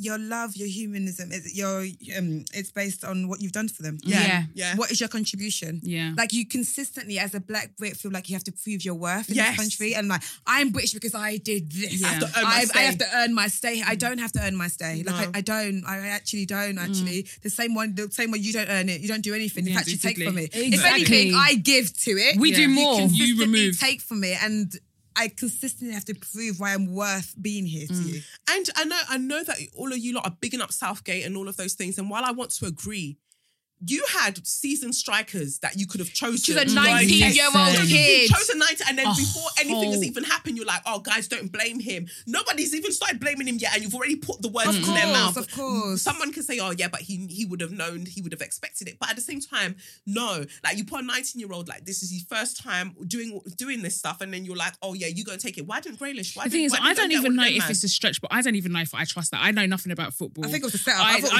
don't know. There's something about that doesn't sit well with me because it's, I don't know. And do you know what? It's so sad that we have to think it, but I can't put anything But past. I know the evil of this country. Yeah, exactly. I But can't. when you start with your wartime rhetoric, like, oh, we're bringing it home, we're doing this and that, and everybody knows when it comes to anything national, I am bad vibes when it comes to anything national. I don't want this country to win anything. I'm so sorry. I'm the same with the Olympics.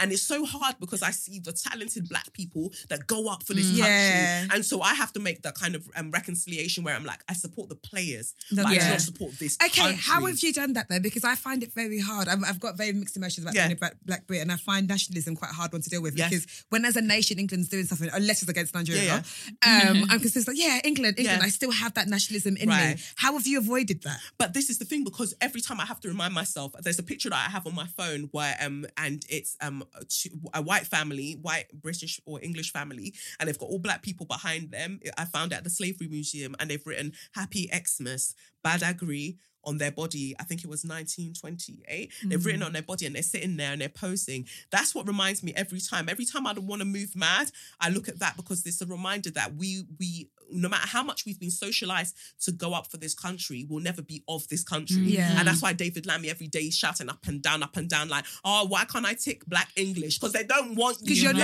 They don't want you there. I can tick Yeah. black Welsh, I can tick, because they don't want you there. And so it's just that reminder, like, why I rebuke it over my own life. Like, I rebuke it. I do not want anything that does not want me. Like, we can tolerate each other because you say that you're a tolerant country. I'll tolerate you. You tolerate me. We're not killing you. But I'm going to leave you. But I always find that interesting though, like, especially when, you know, there have been things before like, oh my God, her partner's white. What's she going to do in the race war? What are you lot going to fucking do in the race war? Because I've been working out. I've been banging gyms. I was ready in the race war. I know what side I'm picking, right? The side of sense. But suddenly, when you caught a whiff that trophy could come home, suddenly everyone was like, England! The same England that they'll win that trophy and they'll flog you at the end of it. Like, it's not going to change stop and search rates. It's not going to change anything. And while we can say that these things are separate, they're not. The same black boys that are banging them goals for you, that are running up and down that pitch, stressing out their heart, stressing out their lungs, let them get in a Range Rover and see if the police doesn't stop them. So outside of doing what you're doing that helps this country to be great, you are still not respected for the skin that you are in. So I don't see how I can necessarily ride for that. And I think that if we were more explicit about the fact that we are supporting these boys, we are not supporting this country, it would have helped to have that distinction, because suddenly seeing everyone doing England, I was like, so this is how they'll carry you lot away. Mate, just like that. I got lost in the sauce, I can't lie. Just buying the flag. But that's what it was. It was the lads. It was the black boys that I was supporting. And I think sometimes as well, because I watched the match in an AF place. I was like, oh, Saka should play for Nigeria then. This is something that happened if he played for Nigeria. This is like... First of all, it's the Euros. Also shut up. Firstly, shut up. This makes no sense. But also it's like, I feel the need to support black people in these spaces. Yes. To feel like other black people are cheering you on as well, because all of the white people are not. They're waiting for you to mess up. I'm not waiting for you to fuck up. I'm consistently cheering you up. And even if anything happens to you, I'm here to like lift you up sort of thing. And by doing that, you do support the whole, like it feels like you're supporting the whole of England. But then look at that. The moment that they lost, all of us now had to go and do Start prayer doing warrior. that. We had to go and do prayer warrior and start going to Start God lifting him up, and doing like what is it? The Dora Milaje in front of like this. We were ready. And Leona Nicole Black, she was like, so this is the country that you wanted to win. The moment that things didn't go their way, you have to go and defend. You literally have to go as in, I went to defense mode straight Yeah. away. As in, I call our sex and the black men that I know that you know, like as in, like, please, like, couldn't they dash someone into the Thames? Yes. That's just madness. And this is the country that you wanted. And it's so deep because even I was talking to my mum earlier. She was like, "Oh God, please, they're speaking Yoruba. God, please, let them be like my will, like that." Yeah. And do you know I started because for once nobody will be racist. That's literally what mum said out of her mouth. But actually, it would have been worse because what they would have done in that moment is gotten us all to join into their nationalism, right? Yeah. And then that ethno-nationalism that they have, they will use it to really ride and be like, I thought you were riding for England. What's the problem? Yeah. You should be riding for this too. It's so difficult. It's such a slippery slope when those things happen, but I have to always keep my wits about me. But I'm never one of those people that want to be a party pooper. So when everyone was doing up the thing, I just kept quiet. I just kept quiet because I know that the prayers that I've done and the things that I've seen in the cards, you're not winning that. You're not going to. And I even said in the podcast last week, before we recorded this, I said, you're not going to smell that trophy. It's not coming home until you do right. What did you say? Until you do right by me. Exactly. It ain't happening until you do right by me. It's literally not. And I know that we've got other colonial states. And also I really implore people to do their learning and learn about their history, because you can't say all of Europe is racist when they're, or all of Europe are colonizers, because there are literally countries that were colonized and within Europe. And I'm not talking about Scotland because they went and had a great time in the Caribbean. I'm talking about places outside of these British Isles, and they were colonized as well. And that's not to say that they're not enjoying their own fucking nationalism and being mad, but literally not everybody was a colonizer, so it's being aware of terminology, right? And so I would have preferred maybe for one of them man to win, not anyone, not Italy. And I wasn't going up for Italy either. Fuck them as well. I would have said fuck France as well. Like I wasn't. It's not like I'm riding for anyone because I think that they're all mad. But I understand that also we've just come out of something terrible. With the lockdown, with the pandemic. And I think we just need something morale. Lift morale. There's something to lift the spirit. And it's like, oh, we can all agree about this, but what's it? He was lip-syncing and rubbing teeth the other week. Mancock. Mancock. Yes, Hancock. Who were rubbing teeth with that girl the other week, and then they're teething our money right under our noses. Preeti's doing whatever she's doing with you know, shipping out the Windrush generation. So much is happening. To me, the trophy was never going to be enough. Because after that fact, people are still getting deported. And it's just also the fact that people like. I just hate this idea that we've got to prove to white people that we're worthy of just respect. Do you know what I mean? And I felt like that pressure subconsciously was falling on the players. It's like, if you guys do this, this is kind of going to be good for all of us. And I think that we do need to divorce ourselves from that. Because it is really, really dangerous, because as crazy as these hooligans can be, they're very aware of that. Like they do see it as that. It's like, you niggas prove yourself to us, kind of thing. And it's like, and it is, it's all, and it's all, that's all it is. That's the only reason they like the black players, because you're performing for them. You're like, you're in servitude to them. Do you know what I mean? It's not because they actually respect you. It's because they just see you as entertainment. The same way they used to love watching black people being lynched. To me, it's really not that different. It's just the only difference is like they're not slaves and they get paid. Do you know what I mean? But like, sports still is modern day slavery. That's another conversation we can get into another day. Do you know what I mean? But I'm just like, I wasn't invested in it because I just knew this would happen. I knew that regardless, those hooligans, whether we win or lose, they're not going to be racist for a day, but things are still going to go back to normal. They're still going to hate you. There's still people throw banana peels on the pitch. Do you know how wild that is? Like, nah, it's mental. I always find it funny how they blame it. Sorry, guys, before you guys go on, I got a school run to do. We're gonna head out now. Head out now. How it's like, oh, it's racism in football. No, it's racism in England. Exactly. It's not this plastic ball that's the racist. It is England. In the people. It's deep rooted. Even the ones that feel like they've unlearned it and they're allies and they love the blacks and they sleep with black men and all of this. It's still deep. It's still inside. It's deep rooted, because as soon as an argument comes up, why is the first thing you black bitch? Why is it just just call me a bitch. Why is that the first insult that comes to your head? It's madness. Will never change. But no, that's it. So all of you wild racist supporters, take a straw and go and suck out your mothers for eternity. Go and suck out your mum for as long as it's going to take that trophy to fucking come home. Another 45 it's going to years. be 3066 before you smell that fucking thing. Until you do what you need to do, you will not smell that fucking trophy, dickhead. Absolute dickhead. 3066. Go and mark it on the wall. Go and mark it on the wall. But that's that for this week's episode of SYM. I've been Kelechi Okafor. I've been your girl Tolly T. Just call me Audrey. And your mamacita Milena Sanchez. So thank you for listening to SYM, officially known as Say Your Mind, unofficially known as What? Suck your mom. Peace. Bye. It's the Benz Punani womanist. Baby boys, baby girls, you need to hear this. If you sit down, receive this realness. Make sure your cup's ready for the tea, we are go sip it, yo. Hard time scrolling for your long shorts. You might learn something you never know. Collect you fine, and she's one of a kind. Don't say you're mine, say you're mine.